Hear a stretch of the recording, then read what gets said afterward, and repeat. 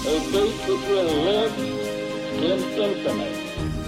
We hold these truths to be self-evident. That all men are created equal. War has at all times called for the fortitude of women. I regard myself as a soldier, though a soldier of peace.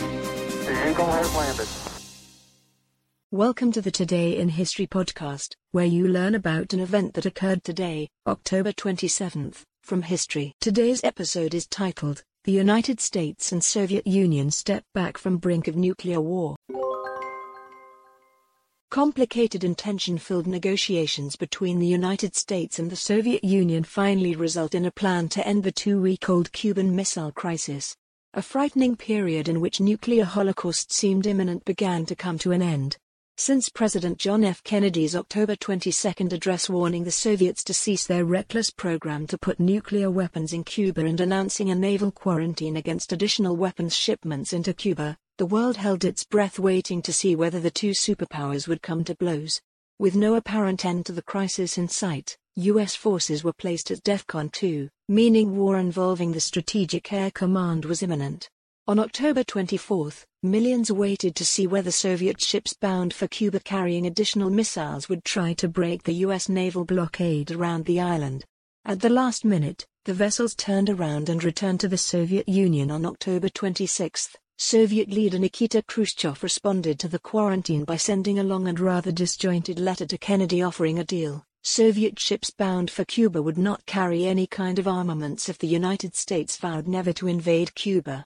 He pleaded, "Let us show good sense," and appealed to Kennedy to weigh well what the aggressive, piratical actions, which you have declared the USA intends to carry out in international waters, would lead to. He followed this with another letter the next day offering to remove the missiles from Cuba if the United States would remove its nuclear missiles from Turkey.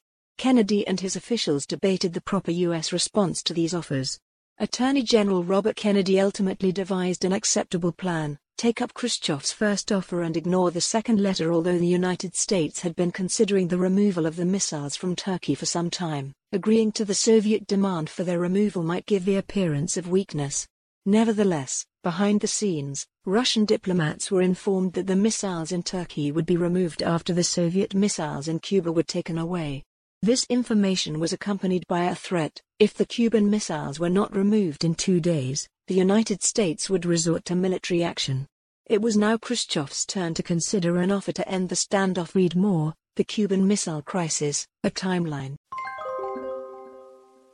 Today's historic event is provided by History.com. You can find a link to the article in the show notes.